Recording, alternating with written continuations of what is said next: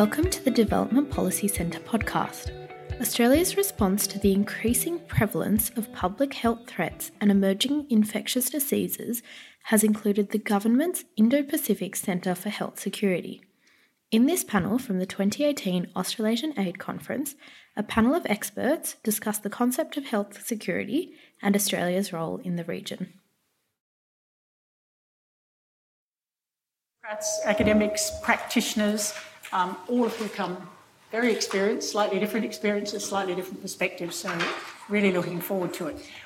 We have Amanda on the line. I'm going to get the panel to introduce themselves briefly and what their engagement in this issue is. But we talked about how we wanted to run this and decided we really wanted it as a panel discussion, more a Q&A rather than people standing up and giving their 15-minute presentation.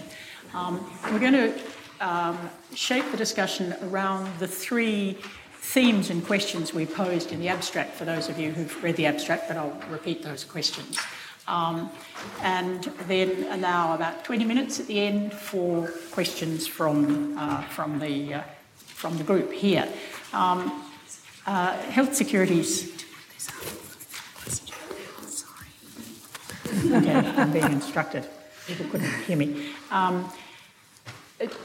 Health security, I think that I probably don't need to say to any of you in this audience that,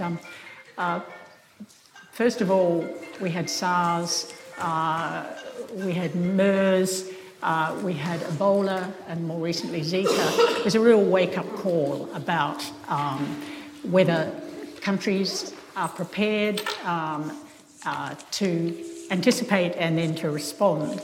And I think for this region it's particularly relevant because just a few evidence base to start it with. More than 30 new infectious agents have been detected in the last 3 decades in Asia and the Pacific. That's more than 30 new infections. And 75% of those were...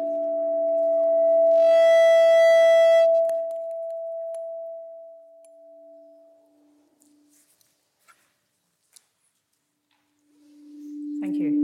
Maybe it's too near, Misha. It's the audio security expert. Right. And what I was saying before we were so rudely interrupted by the audio system is that 75% of those 30 new infections in this region were zoonotic. And for those of you who aren't health people, that means they go from animals to humans. So very complex issue. But before we start, I'm going to ask each of the panel members just to introduce themselves very briefly and what their engagement in this topic is, starting with Barbara. So good afternoon. My name's Barbara McPake and I'm the director of the Nossal Institute for Global Health.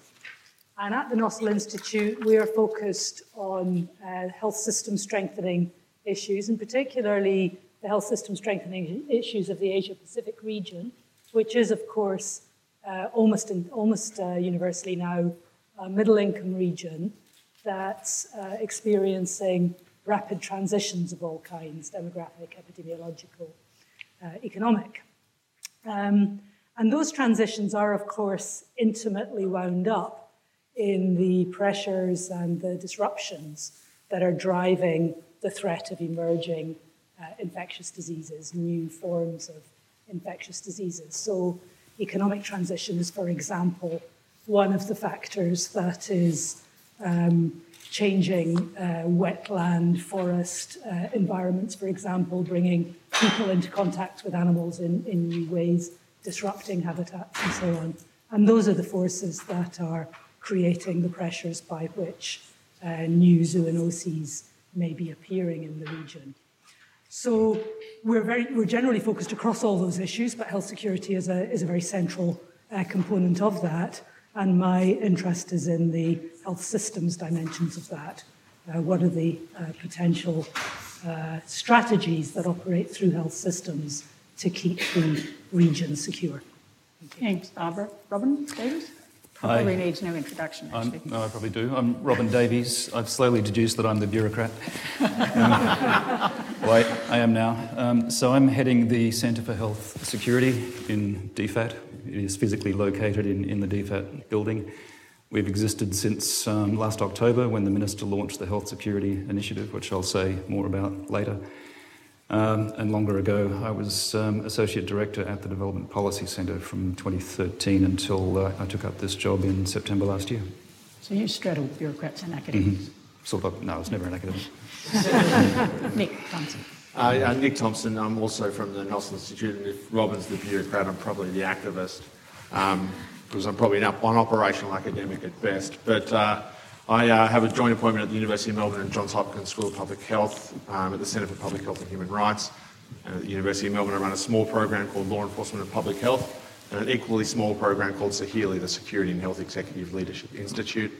And my main kind of enthusiasm around these types of discussions and these ideas is the role of the security sector more broadly in health security. And I'll talk about that as we go on. Thanks, Nick. And on the screen, we have Amanda McClelland, and the technology seems to be working, so over to you, Amanda. I guess that leaves me as the operational person, although I'm sitting in New York in a suit today, so I don't feel very operational. But my name's Amanda McClelland. I've spent the last 13 or 14 years with the Australian Red Cross and the Red Cross in general, working very much around health security at the community level. So for the last 12 to 18 months, really focused on those gaps between health systems and health security and how communities can help fill those gaps, especially around surveillance, early action, and I guess that big push post-Ebola in terms of communication and community engagement. So that's really where the focus of our work has been and the push from our side in terms of how we improve health security in general. Thanks very much. Not an echo. And I also want to acknowledge David Stevens, who's from Red Cross, who's actually put all this panel together and done all the hard work. So thank you, David. So let's turn to the first question that we posed in our abstract, which is, should the concept of health security relate only to a narrow set of measures and systems focused on pandemic or epidemic containment, or a broader set encompassing public health, prevention, and curative and health program systems? So I think, Robin, that's your cue to perhaps talk a bit about what the government's approach with this new health security initiative is. Yeah. So I'll talk more about the is than the ought that's implied in the question. But so when you look at the way health security is framed by particularly international organisations, there are various ways of doing it. There's always the element of risk reduction. I mean, health security is really a species of disaster risk reduction in the health sector, whether it's human or animal health. But beyond that, you get various adjectives applied to the term health security. Individual health security, public health security, regional or global. I think the quick way to describe what the Australian Health Security Initiative is about is to pick the adjective public. When you define health security in global terms, you immediately bring in the sort of cross-border aspect. And if you look at the way the Australian initiative is framed, that aspect is there, but it's not essential. So the framing essentially talks about avoiding and containing emerging infectious disease threats or re-emerging threats that have the capacity to cause harm, social or economic harms, at either a national or a regional or a global scale. So we're talking about population level impacts, population level risks. So that's broadly the framing.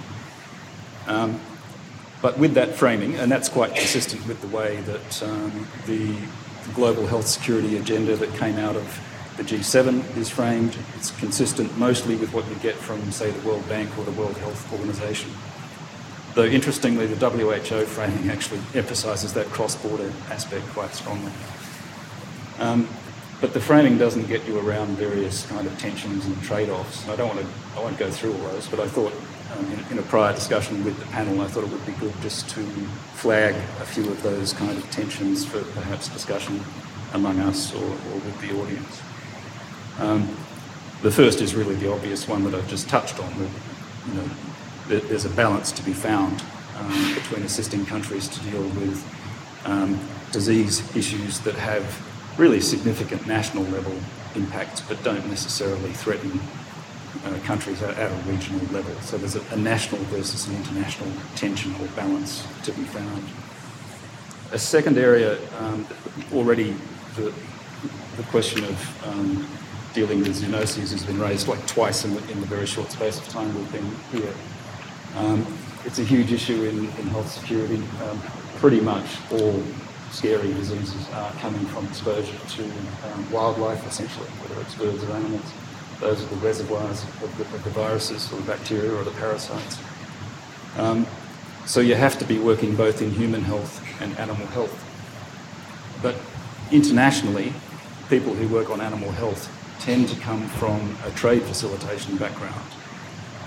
And internationally, a lot of the development assistance funding tends to be captured by let's say, the human health organisations, whether it's the vertical funds or the WHO, which in a lot of contexts makes a kind of poor cousin of organisations like the FAO, the World Organisation for Animal Health, OIE. So finding ways to really bridge those divides at the multilateral level, but even more so at the level of individual partner countries is it's a challenge, and there are tensions again to be found. And the third tension, which I have immediately forgotten and will immediately consult my notebook on, I don't need to, is around, I guess, the focus on endemic diseases versus emerging diseases, and though I forgot it, it's possibly the most important. And I'd sort of highly commend a speech that was made by the new director of the Global Fund at the Prince Mahidol Awards Conference recently in Bangkok, it's just a week or two ago, where he talked about, I guess, the perversity of focusing on the high-profile diseases, the Zikas, the MERS, the SARS, in an environment where the so-called traditional mainstream endemic diseases are killing millions of people each year. That's not to say that there's an obvious choice there. It's to say you need to think about it and need to look for opportunities through focusing on systems that are there to deal with endemic diseases as a way of helping countries to better prepare themselves to deal with emerging diseases. So again, there's a balance to be found between the endemic and the emerging. So I might stop there. It's just a few topics that I think it's worth touching. Yeah, thanks, Robin. We could spend all morning discussing just those three issues. Now, it was interesting to have Penny Wong this morning say it needs to be shaped within national interest, which I don't think anyone would disagree with, but she did actually then qualify it with values, because does national interest really just mean protecting ourselves, or what about social and economic harm in the region? And I think what you've said suggests that the focus of the initiative is actually going to be more comprehensive and broader than just what's in Australia's national interest. But I'm going to throw it across to you, Barbara, because I think you might have a slightly broader view, but let me ask for your view of what it relates to. Yeah, and I think perhaps this does get a bit into the ought rather than is as well, but I think if it's too obvious to all the countries in the region that Australia is framing an initiative that's entirely about Australia's interests, that's not going to go down very well. And I think there's really no need for that, because actually the interests of everybody in this area are really quite closely aligned. But the tensions, I think, are about ignoring things that maybe countries would perceive as not obviously threats to Australia, and trying to press for resource allocations that focus on those things that are versus those things that aren't. As you talked about endemic diseases, but you're still in the space of infectious diseases, whereas clearly one of the major things that is threatening the health of people in our region is non-communicable diseases. And I think for the region as a whole, there's a real tension between looking at threat versus current problem, looking at projections of what the major issues are, not just for human health, but for economies, and even for stability and security in the broader sense of social stability. If we have a world in which every family's older generation, and we're not even talking about very elderly people, but people at the top end of the breadwinning ages, are beginning to suffer from non-communicable conditions that the health system is not responding to. That's a major set of issues. People will be spending their own money out of pocket disproportionately to deal with that. And if the health system is saying, well, we're just really interested in infectious diseases and in protecting other people from your health conditions rather than worrying about your own well-being, then I don't think that's a kind of social contract that can be bought. Having said that, the threat is a common threat, and I'll go back to the point about having interests in common. It's not just Australia that is threatened by coronaviruses or Ebola-like viruses or any of the other kind of spectres in the sort of new disease context. Countries themselves are very threatened by those things as well. So there's definitely an accommodation, but I think we just need to be very careful about seeming to be only interested in our own interests and not equally concerned with the well-being of the people of the region as a whole. Thanks. So a range of tensions as to what it encompasses. Nick or Amanda, do you want to comment just on what you see? Yeah, just quickly before Amanda jumps in. I sort of think that for me, it's the original question, where is the security sector in health security? And within that, I think there are sort of three sub-themes. There's the role of the security sector in disabling health security through conflict, through war, through the inability to eradicate polio in conflict settings, for example. There's another sub-theme of the security sector as vectors.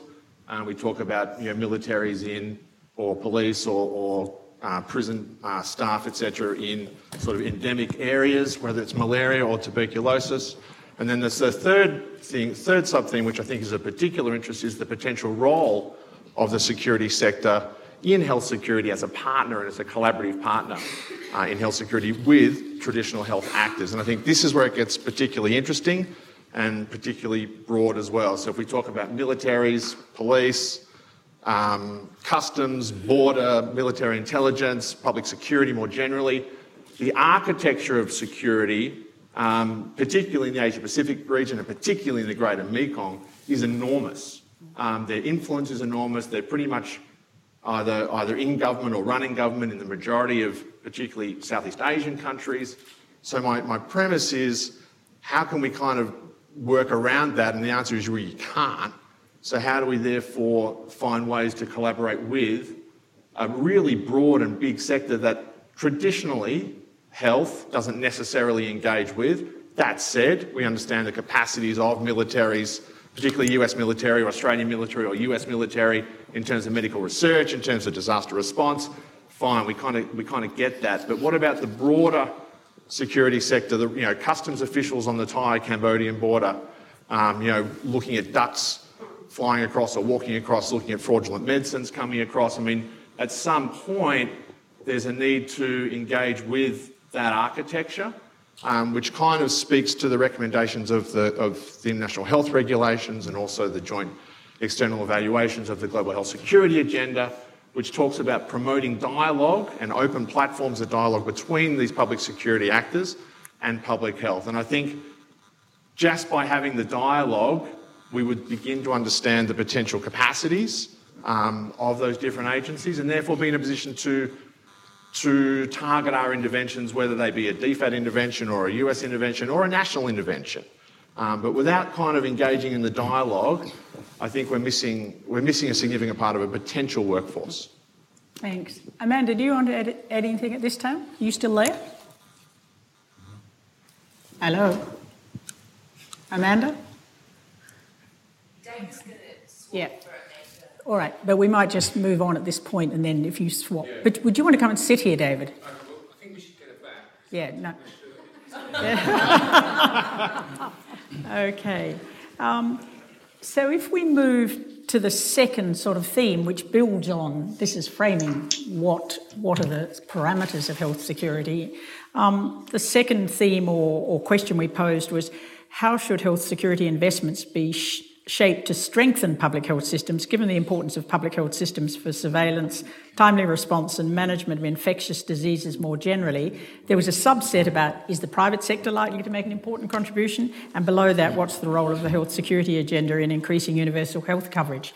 Now, I'm going to put that one to Barbara, but I did want to say, based on my experience, there is a challenge in that health ministries are often pretty low status in many of the countries we're talking about, and their political clout is not very strong. And then if we add to that the need to work collaboratively across, with a One Health approach, and then take Nick's issue about defence, I guess we've got some challenges. But Barbara, let me hand it to you first. There's a lot of very big questions there. Big questions. A bit of a where to begin sort of question in my head. Let me just start by talking about the issue of the health system in relation to health security. I think it's become a bit of a commonplace since the Ebola epidemic to say, the Ebola epidemic showed how much health systems matter.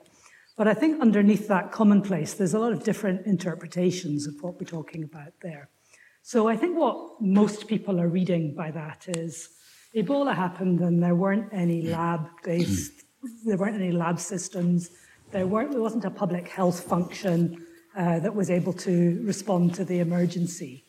I think my point is that the lack was actually much, much bigger than just the absence of the ability to immediately respond, which obviously was a major factor, and I don't want to underplay that. But at the core is that the relationship between the population and the health system is fundamental in the processes that go on around the emergence of a new disease. So going away from Ebola for a moment, in the SARS epidemic in China, what happened when SARS emerged? The international teams were invited to come and help the Chinese solve the issues. And the immediate thing they asked was, where will we find the people who are suffering from this new condition?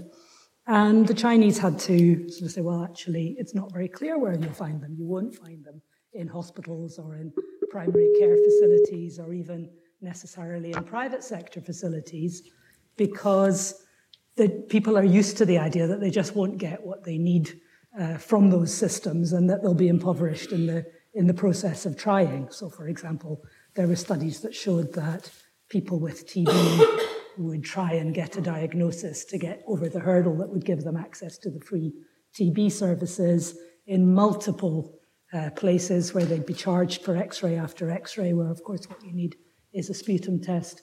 And when their money had finally run out, they might eventually get the sputum test, which was cheap, which was why they were never getting it, or they might never get anything. And people had completely lost faith with the health system. So when they were suffering from something new, they were simply, to a large extent, sitting at home, and there wasn't an easy place for the intervention, the emergency response to find them and kick into action. To a certain extent, that was true in Ebola and in West Africa as well, that people were going to traditional healers, to local quacks, to a very dispersed range of places rather than to the public health system, because there simply wasn't that trust and faith that you're ill, you go to a health facility and you get some kind of response that isn't going to impoverish your family. So that kind of fundamental of the health system just has to work at least that most basic level is a precondition for being able to do anything. And so that broad strengthening from the bottom up and being able to offer people the basics of what they need has to be in place before anything's possible. And many people credit that SARS experience with the Chinese becoming interested in seriously reforming their health system and investing the resources that they have since done, to the point that should there be another one, I think the story would be very different in China. You would find people, unfortunately, predominantly at hospitals rather than at the primary care system, but you would know where to find them. So that relates to a lot of the other questions that, the layers of issues that Helen has then added to that. One, I think, is this issue of the weakness of ministries of health. I think it's not just that they have a low status, is that though there's a vicious circle there, isn't there, between having a low status and being weak. Nobody wants to go and work in a place that has a low status, so who ends up there? I think the collaboration with ministries of agriculture and relatedly with issues of trade and economy that emerge from new zoonotic outbreaks changes that to a certain extent, because those are much stronger and more respected ministries. Robin was certainly raising some issues in his opening comments about some of the conflicts between the agendas of those agencies. But again, there clearly is a common agenda once you've got an Ebola or a SARS, that everybody needs that problem dealt with quickly. So I think ministries of health are in a position to be strengthened. And I think perhaps some of the other things I said already embed some of the issues of the private sector. It may be an important resource for people, especially where the public system fails them. And in that case, there needs to be mechanisms, strategies for co-opting them to be part of the solution. And that's always very difficult. So it's another set of different agendas reconciling their motivations and incentives with the motivations of the rest. And potentially they're not so motivated by the public good. They may be making good money out of a new zoonosis. I just throw that out there. But this issue of potential conflicts and incentives actually multiplies. So I guess, Barbara, from what you're saying, this is where universal health coverage, social insurance, etc., has such a key role to play. Well, absolutely. And once we have an Ebola epidemic, it's actually too late then. Well, it's not too late, but then the cost, both in human terms and economically, is huge. I mean, SARS was estimated to have cost globally something like 54 billion to get it under control again. And I haven't seen a recent figure globally about Ebola, but it devastated the health systems in those three countries where it was most impacted. So then, Robin, with the One Health approach, how do we translate the rhetoric into action? I mean, it's one of the things you're working on with the Regional Health Initiative. I mean, how do we... What's Australia's role, which I guess is the question for this panel, what's Australia's role in trying to facilitate this broader collaboration? Yeah, and I'll come to that, but just to... I think Barbara's point is really good. It's possible to be way too glib about the relationship between universal health coverage and health security. You hear a lot of people saying these are just two sides of the same coin, but it depends what you're doing about health security. Yeah. If you're helping countries to occasionally stand up a capacity to detect a very rare disease and deal with that, that's sort of health security, but it's definitely not the flip side of universal health coverage. If you're helping them across a broader front with, I guess, the more endemic diseases that we talked about, and thereby helping people to start to trust their health systems, and you're using those systems, then maybe the story starts to be truer. On One Health, I guess there's a relatively easier part, and then a really almost intractable part. So at the global level, Nick talked about the WHO-led joint external evaluation process, which is all about assessing countries' capacity, their preparedness, essentially, to deal with epidemics and pandemics. It's WHO-led, but it does have a veneer of One Health about it. It does look at cross-sectoral collaboration. Separately, there's a process led by the World Animal Health Organization to assess the so-called performance of veterinary services. It's kind of similar, but it's been around longer. It's not as public.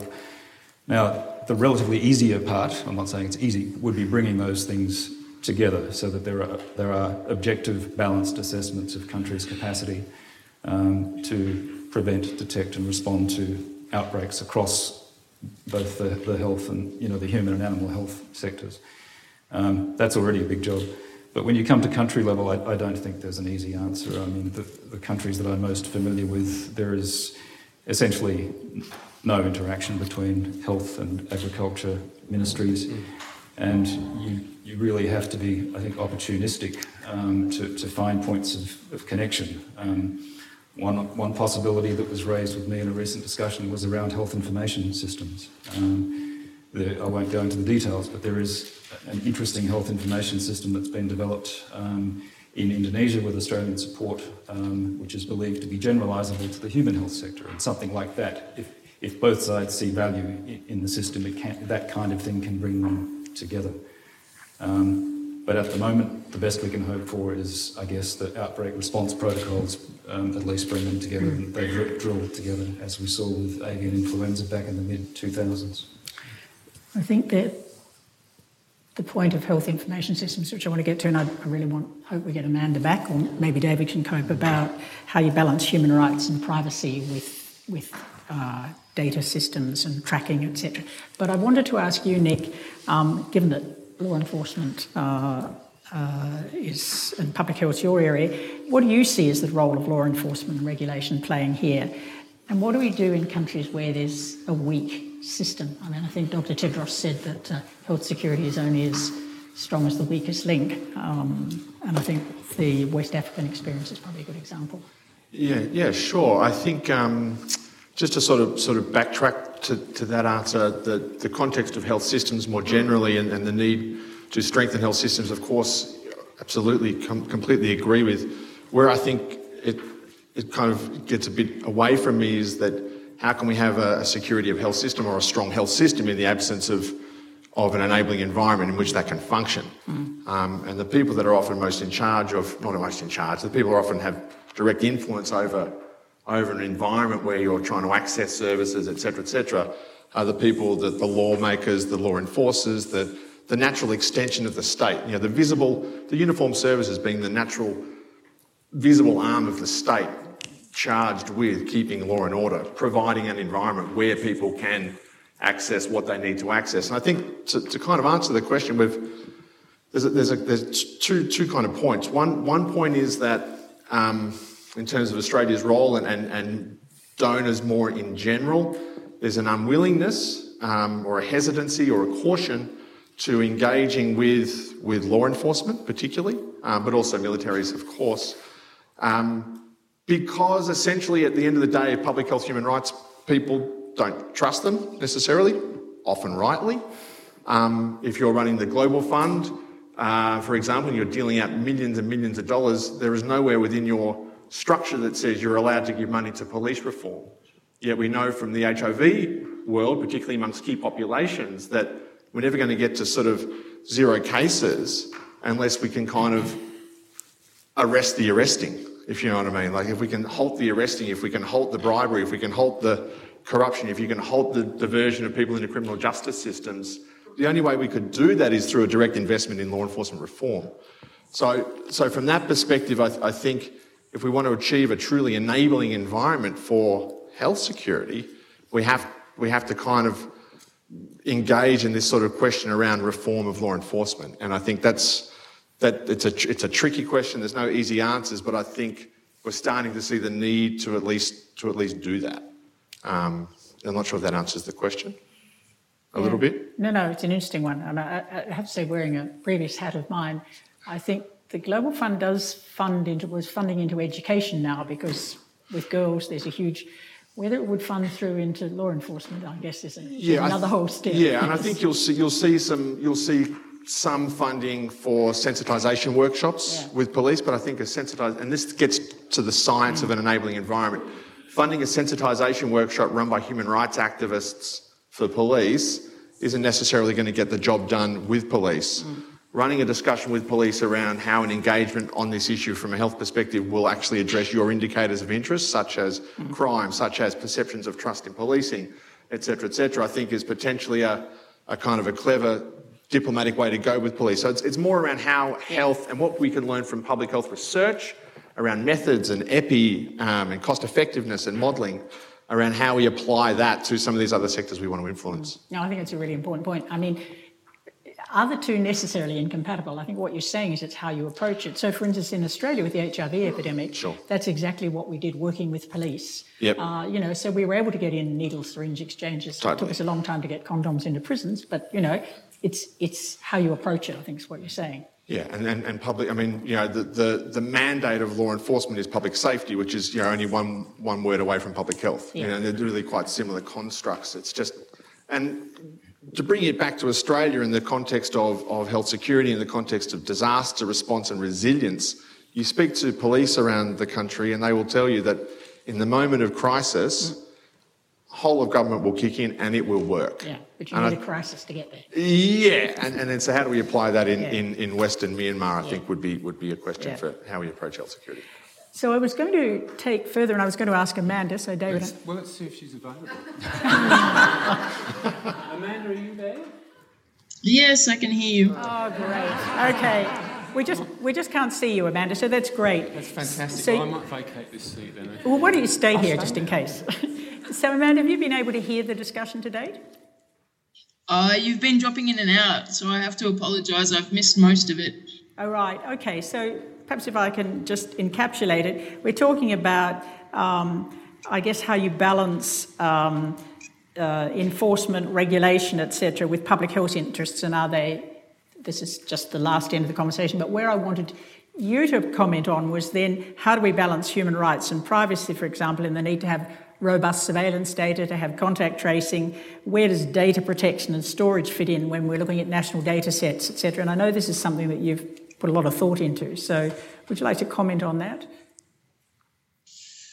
Yeah, I mean, I think it's an interesting dilemma that we obviously saw firsthand during the Ebola crisis. And where we saw it work best is where we were able to negotiate how quarantine and engagement with communities occurred. And I think, we saw some very good examples of how communities were able to negotiate how contact tracing and quarantine would happen in their communities. And that has to be built on trust before the event occurs. We saw some very bad examples in Ebola as well, and unfortunately that led to a number of deaths. And so this engagement prior to epidemics occurring is really important, but also can be adjusted during the crisis with the right engagement structures.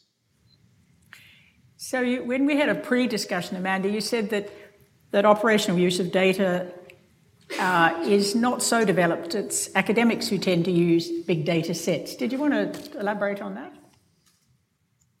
Sorry, can someone just repeat a bit closer to the microphone? Oh, sorry. When we had a pre-discussion, you made an interesting point about the fact that the use of data sets and big data is quite well developed by academics, but it's not so operational, I think. That's not so developed. Did you want to comment a bit on that? Did you hear that question? Yeah, you asked me about the use of big data operationally. Yeah. Yeah, I mean, I think it's been an interesting discussion where there's been a lot of focus by a number of groups, including the Wellcome Trust and others, on how data sharing should occur. But that's been very much focused on how academics can get access, especially modelling and vaccine research teams can get access to that data quickly.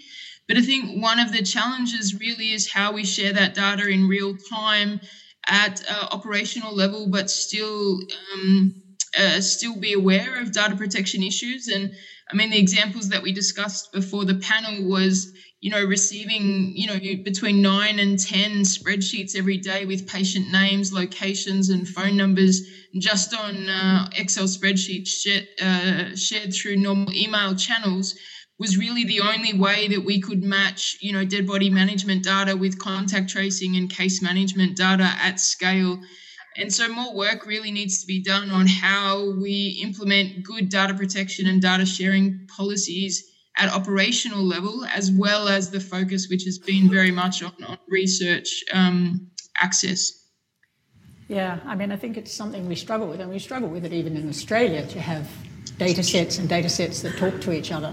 And it can be done. If you look at polio, the micro following and surveillance was extraordinary, but it was also extraordinarily expensive and very standalone. So it seems to me we've got a long way to go there. I don't know whether Barbara or Robin, you want to comment on that? I think there's a number of issues in infectious disease always about conflicts between the individual human rights and individual interests with the public interest. And I think this is a special case of that. And we went through a lot of the debates around that in relation to HIV, and I think these same debates are coming back now. And so we had waves of some countries that wanted to isolate and lock people with HIV up into separate spaces. Of course, there's a whole history of that kind of thing around leprosy as well.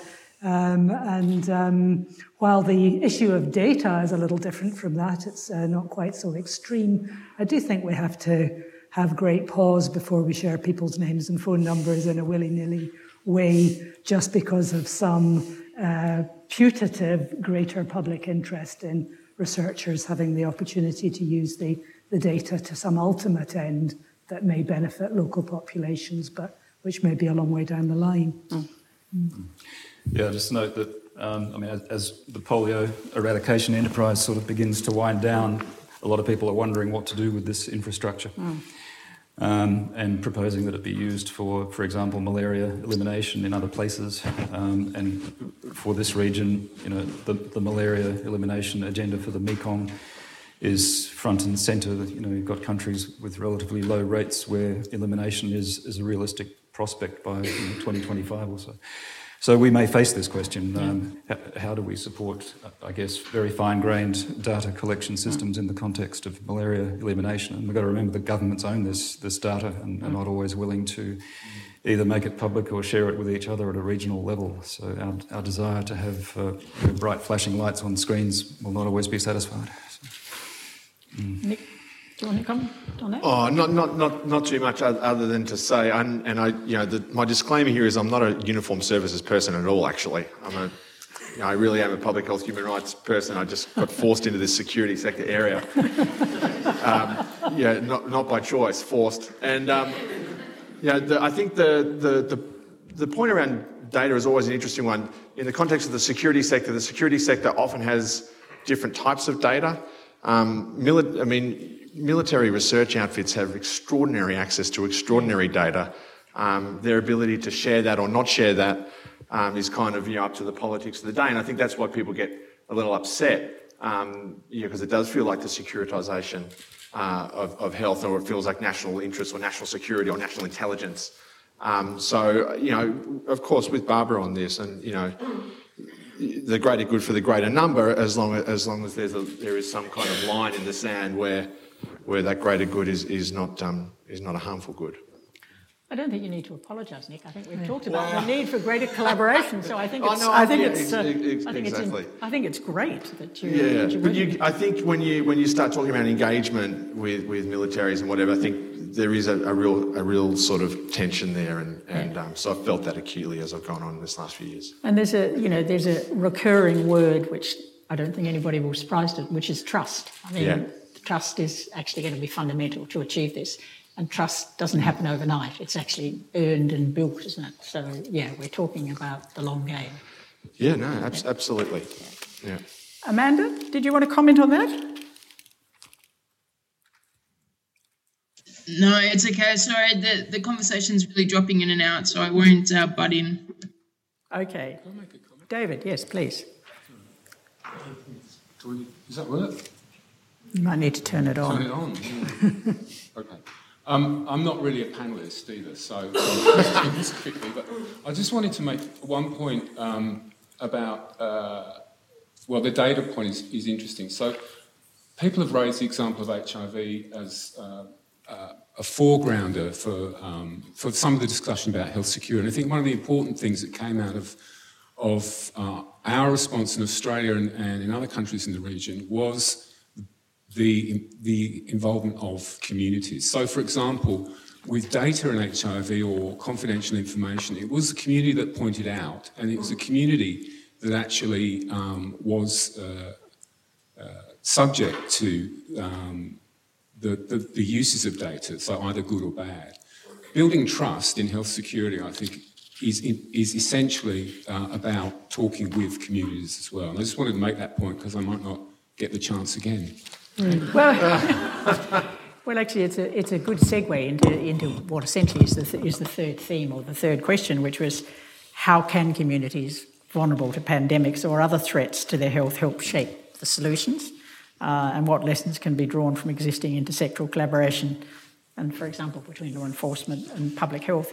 And I was going to ask you, Amanda, if you can hear, you've had lots of experience working with communities.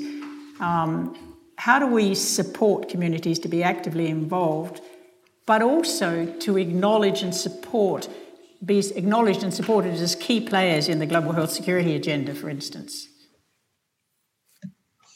Yeah, I mean, I think the challenge for us is to find ways to support different types of communities. So I think at the moment we're quite clear on how we can support rural communities, and that's really in terms of engaging with leadership structures and using local solutions that have been there for quite some time and adapting those to the different risks and really engaging them not just in communication and being a receptor of information, but really involving them in the prevention, detection, and the response.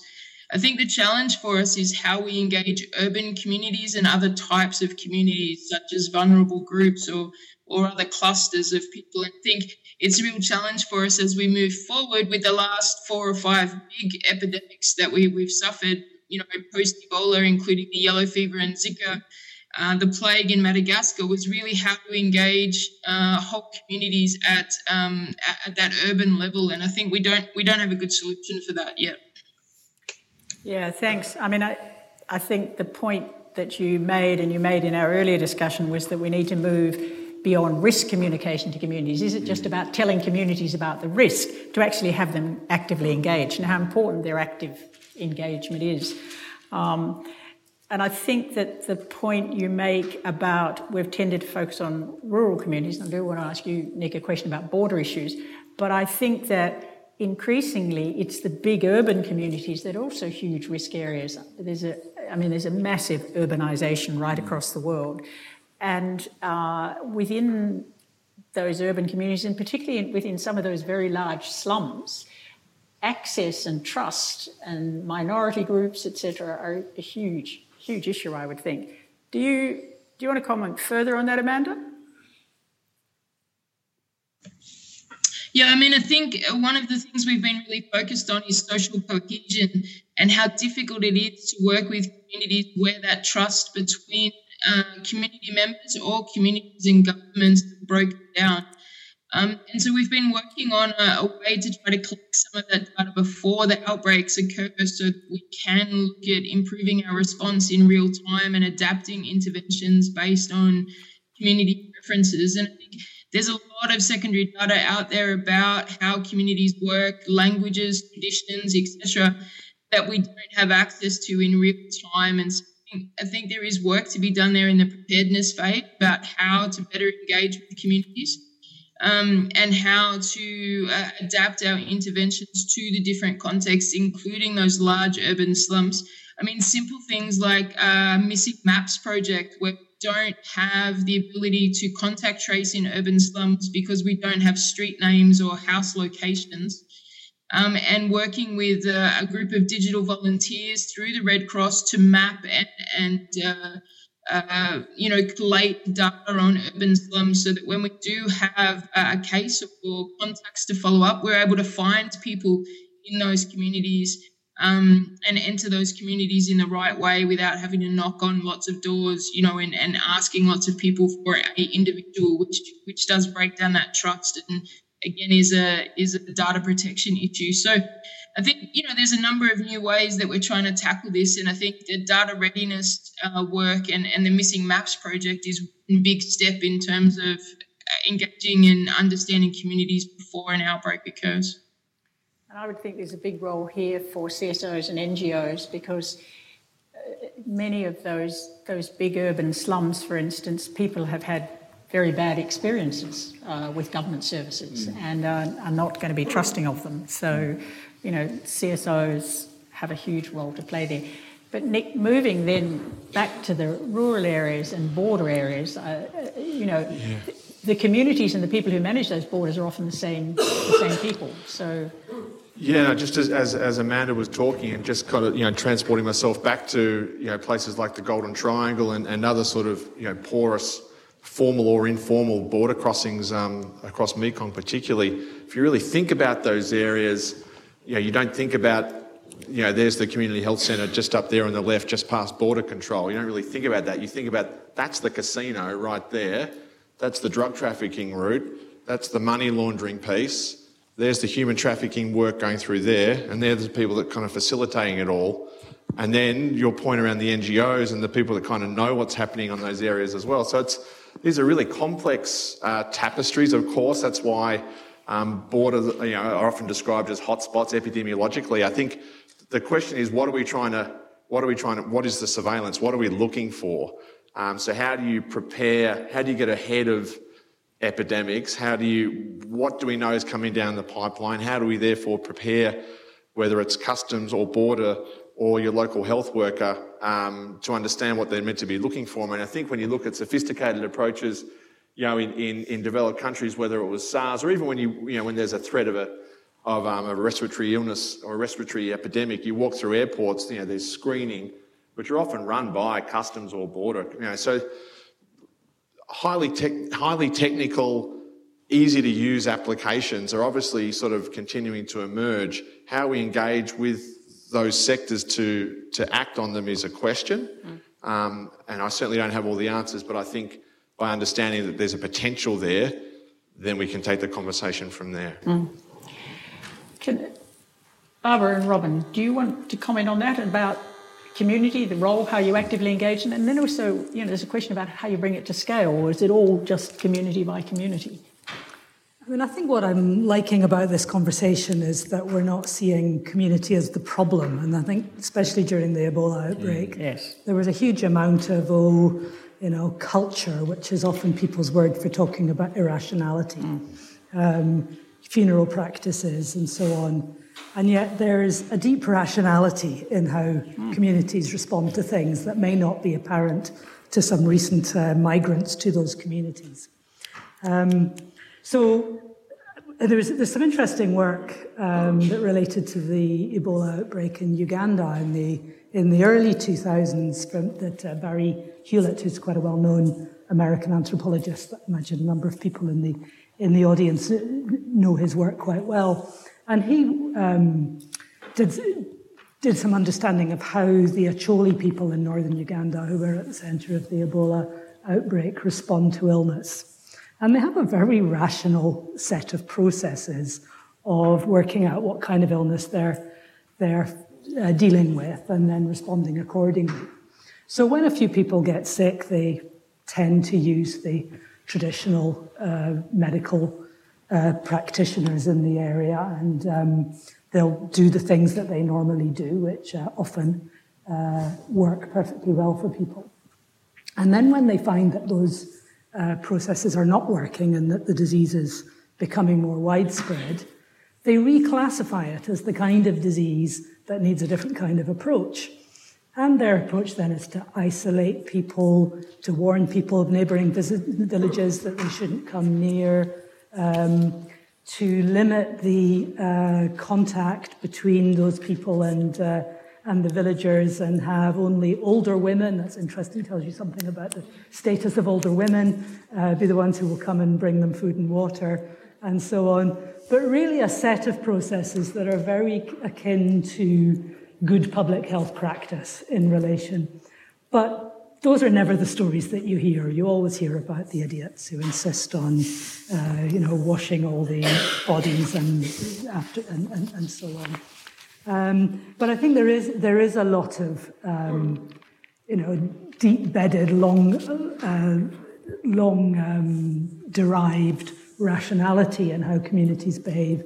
And if we can tap into that, there's a lot of solutions as well as the potential for some conflicts. And in terms of the conflict, I mean, one of the things that also came out of Barry Hewlett's analysis was the way that people responded to things like bodies being disappeared by European Americans, whatever, to be carefully disposed of and often have autopsy translated into, oh, well, they're stealing our bodies and our body parts. Well, of course, just look at it from their point of view and don't be surprised that your behaviour is not seen the way that you might imagine it would be. So again, it's I think a lot of things is about just really understanding where people are coming from, recognizing that solutions are there, not primarily problems, and that proper engagement of the kind that Amanda's been talking about will actually source those solutions and not just throw up a barrage of problems.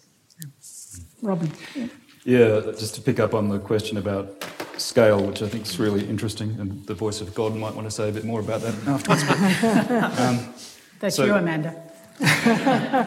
So the sort of the standard reflex operationally for a donor agency is, okay, we'll fund some NGOs, probably Australian ones, to work with their national counterpart NGOs to do some training in 6 districts, and that will include some training for trainers, and they will fan out. You know, clearly that's not going to get you very far. So I think to do anything effective, you've really got to build relationships with nationally networked NGOs. In a vast country like Indonesia, those might be the massive Islamic organisations, or certainly the Red Cross societies across the provinces. So I think you're sort of obliged to create relationships with less comfortable partners, and it takes a long time to build relationships of trust with those massive organisations that don't really have much to do with external funders.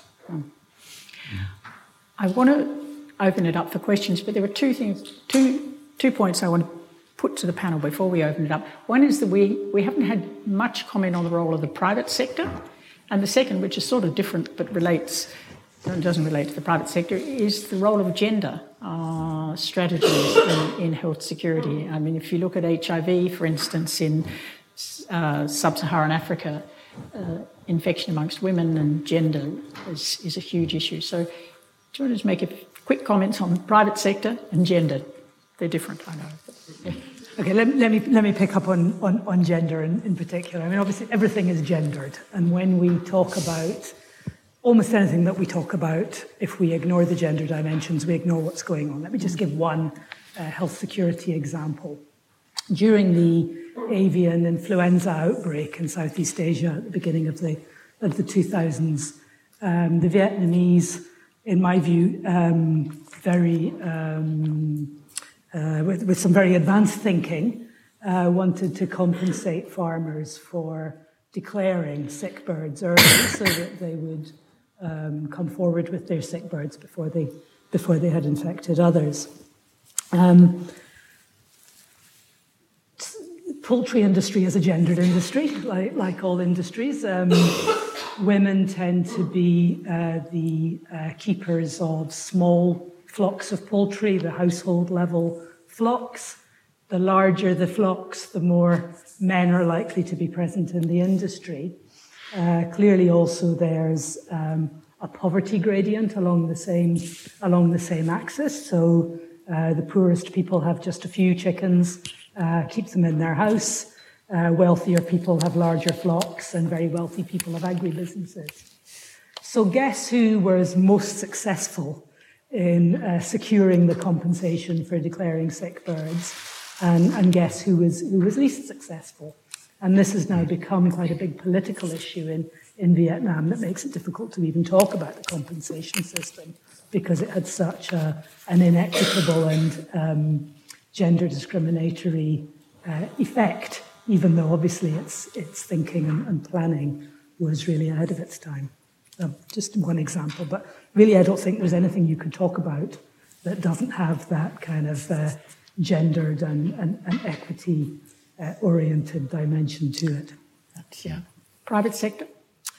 Well, I think I did say a couple of things about the private sector earlier on. In terms of health providers, and if we're talking about the private sector in health provision, one of the tensions in the whole terrain is that people use the private sector more and more as the public sector fails, to the extent that if the public sector is providing a decent response to people's need for healthcare, and it's going to be cheaper because it's subsidised, otherwise there's nothing very public about it.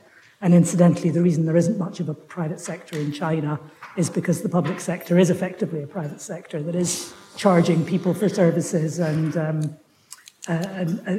therefore, you know, isn't is barely subsidised, or at least traditionally, or for a long time that was the case.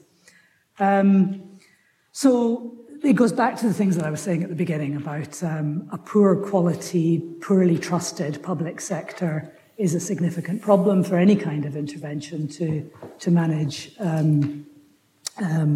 response to a new epidemic.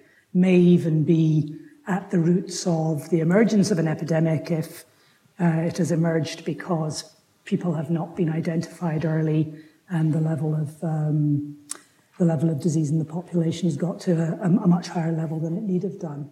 So we get the private sector being important in that context, and in that context it therefore becomes very important but very difficult to engage because it's dispersed.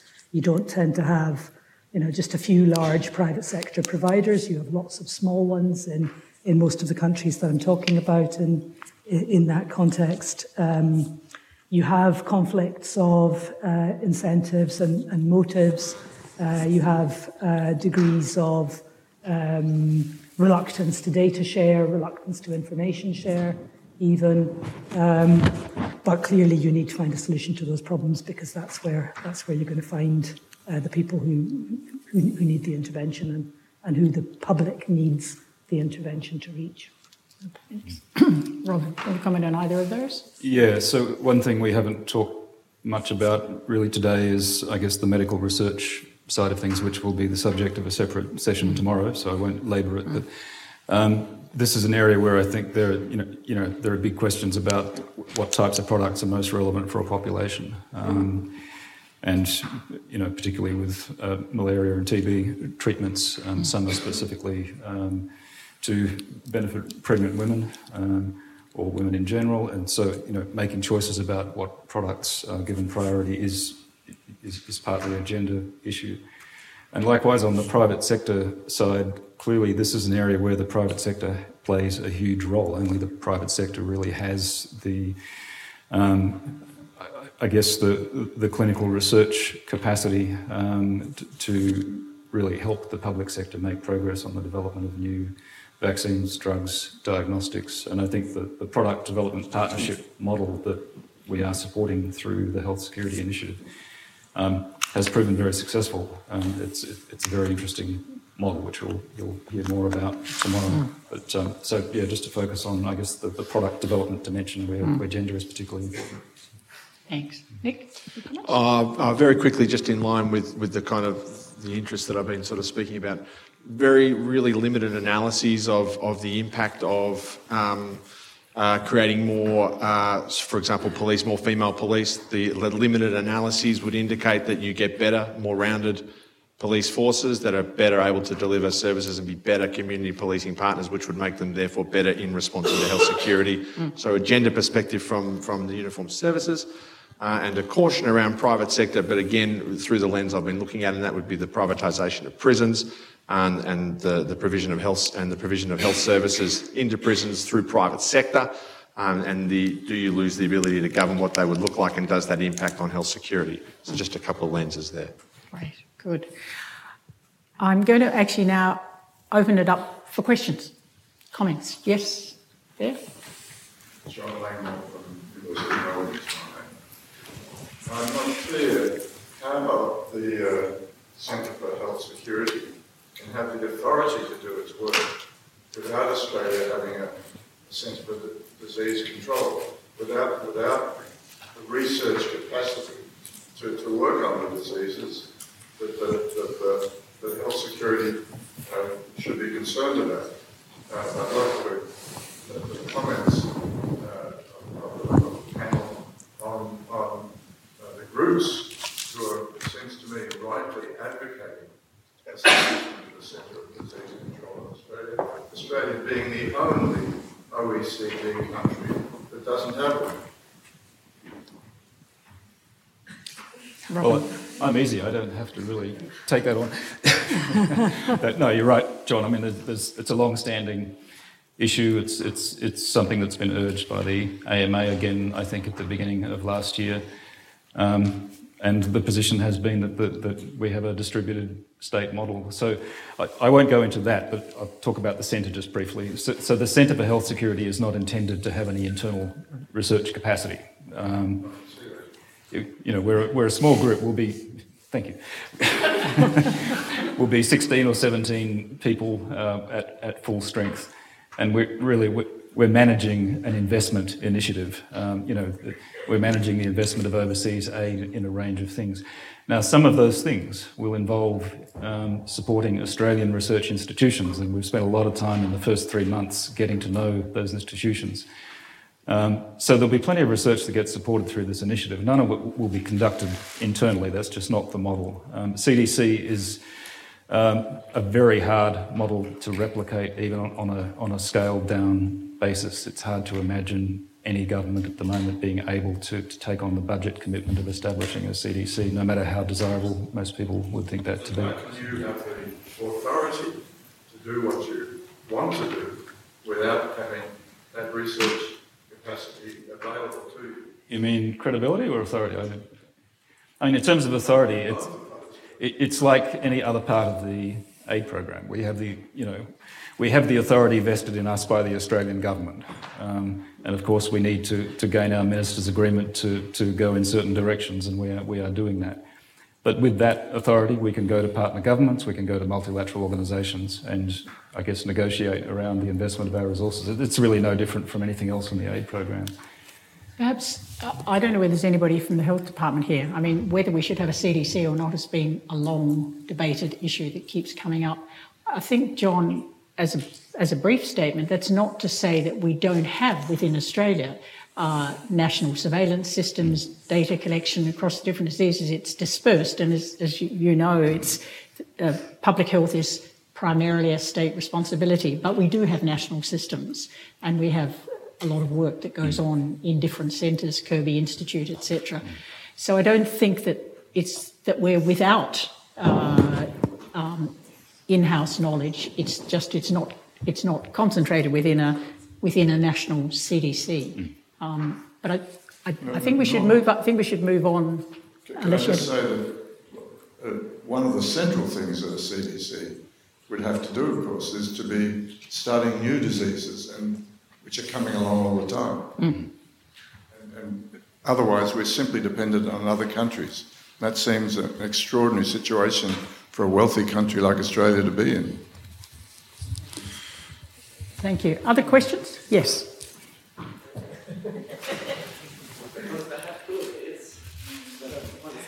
Thank you very much.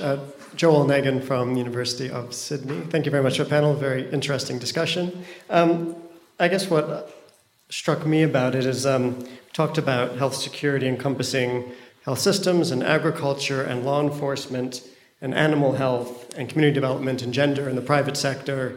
And we could certainly add things like environment and water and land use and ecology and so on. At what point does it become unruly and hard to maintain support within government, within the community, for an initiative that starts to then encompass everything? So I just want to comment on that as our definitions expand. Robin, do you want to start? Yeah, well, since you've been grappling with this now. Yeah. And, in fact, your university is hosting something, I think, in a week or two around planetary health, which is precisely that all-encompassing concept. Yeah. So you tell me. But there are a lot of issues to grapple with, and I suppose the temptation is to scuttle to the other end of the spectrum and just focus on, building laboratory capacity and rapid response teams and so forth. And and that is really tempting. But you do have to find, a middle ground. But I kind of agree. Barbara. Yeah, I want to really make the point that it is far too tempting to go the other way and take a reductionist approach and say, let's just focus on one little bit of the problem. And the fundamental point is that all these issues are systemic, and that's why they cross all these boundaries.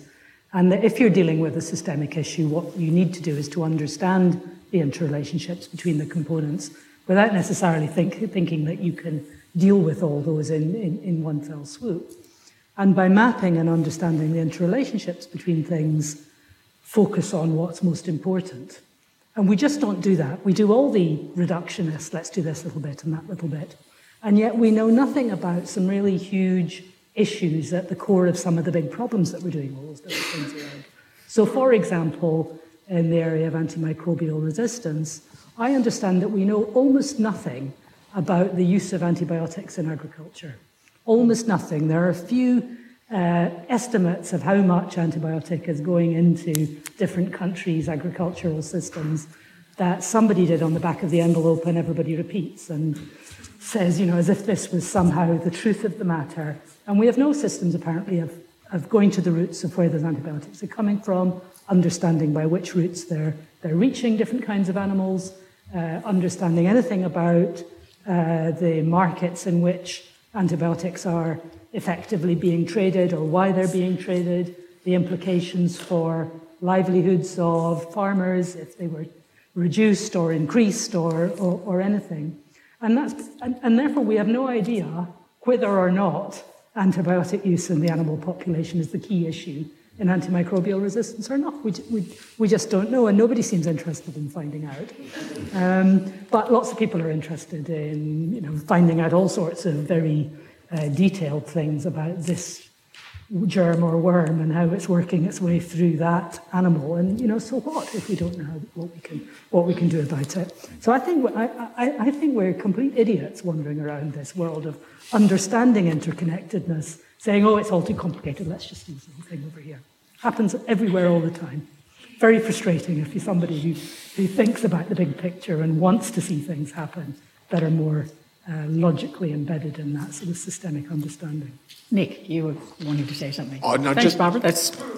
Just quickly to add to what's being said, the construct that the Health Security Centre could guarantee not only Australia's but the region's health security with its budget over 3, 4, 5 years is kind of perverse anyway, right? So it simply wouldn't be enough to be able to get across all these things. And I think that's kind of what you want in a health in all systems or a health in all society or a global health or a planetary health, is that health should be one of those sort of apolitical things that we can engage with the US, with the Cambodians, with the Myanmar, with the WHOs, with the UNODCs, with the World Banks, on kind of on equal terms, that we, the collective Australian, will contribute to this part of it, you guys will contribute to that part of it, and together we will find some sort of common mechanism for communication and information sharing that will make the world a better and more health secure place. So by definition, if we go reductionist is bad, if we can keep the big picture up there, then that will naturally promote what is happening in a globalised world already, which is sharing of information and communication, as it should be. Thanks. More questions? Yes. Thank you. My name is Yamagata, economist, Japan Society for International Development. I have a question on the comparison between the concepts of health security and universal health coverage. Japan pushed the concept of universal health coverage with some resources, and health coverage in this sense include both health services as well as health insurance. And then I found the difference, at least bioweapon military issue is not included in the concept of universal health coverage. But I want to listen to you. What is the difference, criticism, comments on universal health coverage in comparison with the concepts of health security? Who would like to respond? Well, I mean, let me kick off. I think it's a huge question. And again, it's another, where do you start one? And I think Robin already talked about this notion that one is the other side of the coin to the other. If you have universal health coverage, you'll have health security. Obviously, there's a yes and no to that. I mean, clearly, if everybody got excellent health care, a lot of health security issues would be much diminished, but they wouldn't disappear. But everybody having excellent health care is a very long way down the line for a lot of countries in this region, and we have to have a more moderate version of what universal health coverage might be constituted as. So in a relatively low-income country, a lower middle-income country, or one of the few low-income countries left, we need to be talking about a relatively restricted package of care that's dealing with the most important conditions that people are likely to suffer from, and really addresses the things that people spend a lot of money on, so protects them from the impoverishment that having health problems often results in for families. That still leaves huge holes. And just to give an example of the kind of holes that it leaves, a recent World Bank report on antimicrobial resistance talks about the dangers of universal health coverage for even greater and less controlled use of antibiotics. And so a universal health coverage that doesn't address the use of antibiotics in its expanded access to healthcare could make that particular problem even worse. And so, I think there are many sort of issues like that where, they're really not just the other side of the coin and need a lot more sort of separate consideration of different ones. Yeah, I'll just add, I think both concepts can be variously interpreted, and some people will think about coverage almost in the insurance sense. So true universal health coverage would guarantee the robustness of the system in the face of threats. Other people just think about it in terms of basic service delivery. So it depends which concept you have, whether there's any sort of tension there. There was an international working group on financing health security a couple of years ago. In fact, Peter Sands led that. And they had a go at creating this concept of universal health security, which was meant to be the flip side of universal health coverage. It didn't take on. Nick, do you have comments? No. Okay. Mary, you have your hand up.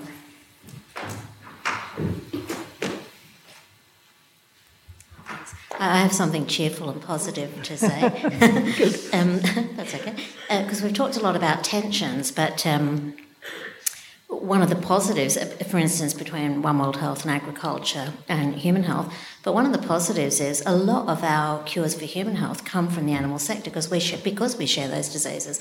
River blindness, onchocerciasis, insecticides that we use for our bed nets, they come from pesticides. So I think there's a real opportunity not just to say we're competing for funds, but it's so much cheaper to adapt a vet product for humans than it is to start from scratch. So that's the first thing.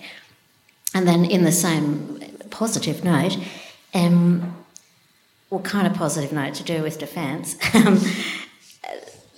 I'm interested that we always talk about health security in terms of health systems. That's a common way that public health responds to it. And we talk about detect and prevent and respond, but of course they need tools. You detect with a diagnostic. You prevent with quarantine, but also with vaccines. And the reason we're not talking much about Ebola is because we now have an Ebola vaccine, more than 90% effective. That's why it's not part of the Epidemic Preparedness Initiative anymore. So we need systems, but we need tools as well. And one of the places that quite good research comes from is, of course, defence. They spend absolute, insert rude word here, on bioterror, on malaria, things like leash, because American soldiers in the Middle East, more of them got leash than got shot. So there's a real opportunity, I think, to look at, can we share our R&D with the private sector, with ag, with defence, and remember that the system is only as good as its tools, and the tools are only as good as the system, and just always, kind of always put them both in, and that's why I'm so glad the centre has got an R&D focus, which I know surprised some people, but I think it's a real positive. So that's my Pollyanna contribution. That's great. I think we can all do with some Pollyanna-ish, so thank you, Mary. That's excellent. Other questions? One up the back there, and we're going to have to call it a day soon. Yeah. Jackie Mundy, Independent. I'm just interested to hear a little bit more about how the Centre of the Regional Security Initiative is proposing to sort of follow a health systems approach, given what we know that, strong and resilient health systems are the underpinning of health security, plus all the lessons and the evidence that's come through from HIV and other single disease programs, how too much of a focus on a single disease risks undermining and distorting the health system. Okay. So, in several parts. So, support for health systems research, which I think many people in this audience are aware of. will be providing quite substantial support, $16 million over three years for Australian institutions to conduct health systems research with a focus on the Asia Pacific to help us understand some of the constraints. And then, you can break a health system into some components. There'll be, a workforce element, there'll be a laboratory element, there'll be a surveillance element, and so forth. And we'll be, working on all those levels, but first talking to governments over the next 2 or 3 months about exactly where they see the gaps, looking at WHO assessments in terms of where they see the gaps, and then looking at the Australian end and thinking, okay, where can we actually do more than others to help plug these gaps? So I don't know if that's a health systems approach, but that's certainly the approach we're taking. I guess your point is this disease specific? And no, quite deliberately the focus is, I would say, almost disease agnostic. We are, as Barbara said, in the space of infectious diseases, but the question is more, what can we effectively do to build preparedness? And in many cases, that might be through action on existing diseases. So. Okay, I think we need to... Quick question. Let's see.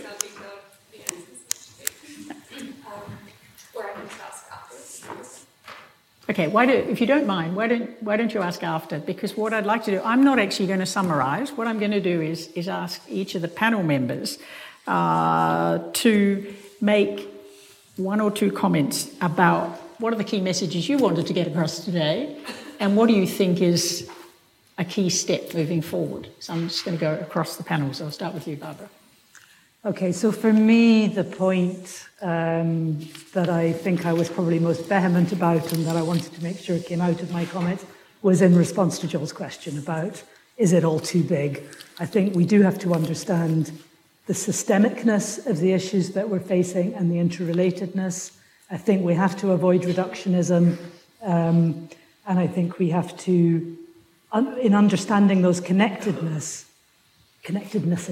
home in on those things that are going to make the most impact across the networks of things they connect, the hubs in the networks, if you like. Thanks. Robin. Yeah, I guess I just go back to the several balancing acts I mentioned at the beginning. I guess the message is that we have substantial resources at our disposal and a reasonably clear mandate, but we know it's going to be very hard to avoid some of those traps around the way what we're doing is presented, around, I guess, going to the easy end of the spectrum in supporting certain types of epidemic preparedness. So we're doing our best to juggle those various balls to balance as best we can so that we have an impact on problems that are besetting governments now while also improving their preparedness for the future. Thanks. And would it be true to say someone made the point that there's no way Australia can or should provide all the solutions to whatever's needed in the region, and that's not your approach. Your approach, as I understand it, is to, yes, work out where the key difference is, but also to work with countries to work out how you complement each other. Is that a fair summary? Yeah, correct. And we haven't talked about the place of the other big international actors in this area, but we're putting a lot of effort into figuring out how our resources can be blended with those of the American government, the Asian Development Bank, and others to amplify impact. Yeah, thanks. Nick? Key message, pretty sort of obvious one from me is, can we find a way to engage with the security sector more generally in the context of health security? By doing so, we would respond to recommendation 3.1 from the Joint External Evaluations. Public health and security authorities are linked during a suspected or confirmed biological event. To get to that point, we would have to have trust, we would have to have dialogue. So I would be advocating seriously for national level dialogues with customs, military, police, particularly in the context and obviously with health, to try and understand what is the capacities of various actors in various places that we can then work with our partners, the ADBs, the US, etc., to work out how we then program in and build the capacity of those security sector to build a collective workforce in the context of health security. Thanks. Amanda, are you still there? I am. I'm hanging in. Great. Thank you very much. I know it's extremely frustrating to be at the end of not even a picture, but at the end of a phone with a huge audience here. The question I put to the panel, I don't know whether you heard it, was if you could just summarise, what was the key message or messages you wanted to get across in this discussion as a way forward? Yeah, I mean, the key message for us remains the key role. The key role of communities and civil society in supporting governments to really achieve health security and not shying away from some of those more difficult contexts where epidemics really pose the most significant risks and where those health systems are the weakest. And I think, the second main point for us is really what Robin was saying was, not just focusing on those emerging infectious disease, but those outbreaks that we're struggling with on a day-to-day basis. That are still really getting the best of us in a lot of locations. Okay, that's great. And thank you very much for persisting with this. And I just wanted to thank all of the panel for a great discussion. And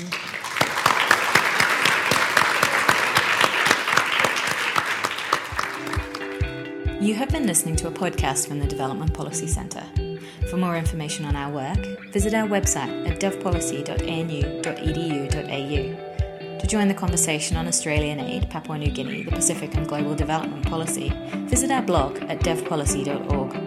At the blog, you can also sign up to our newsletter to get all the latest updates, or you can connect with us on social media. Thanks for listening.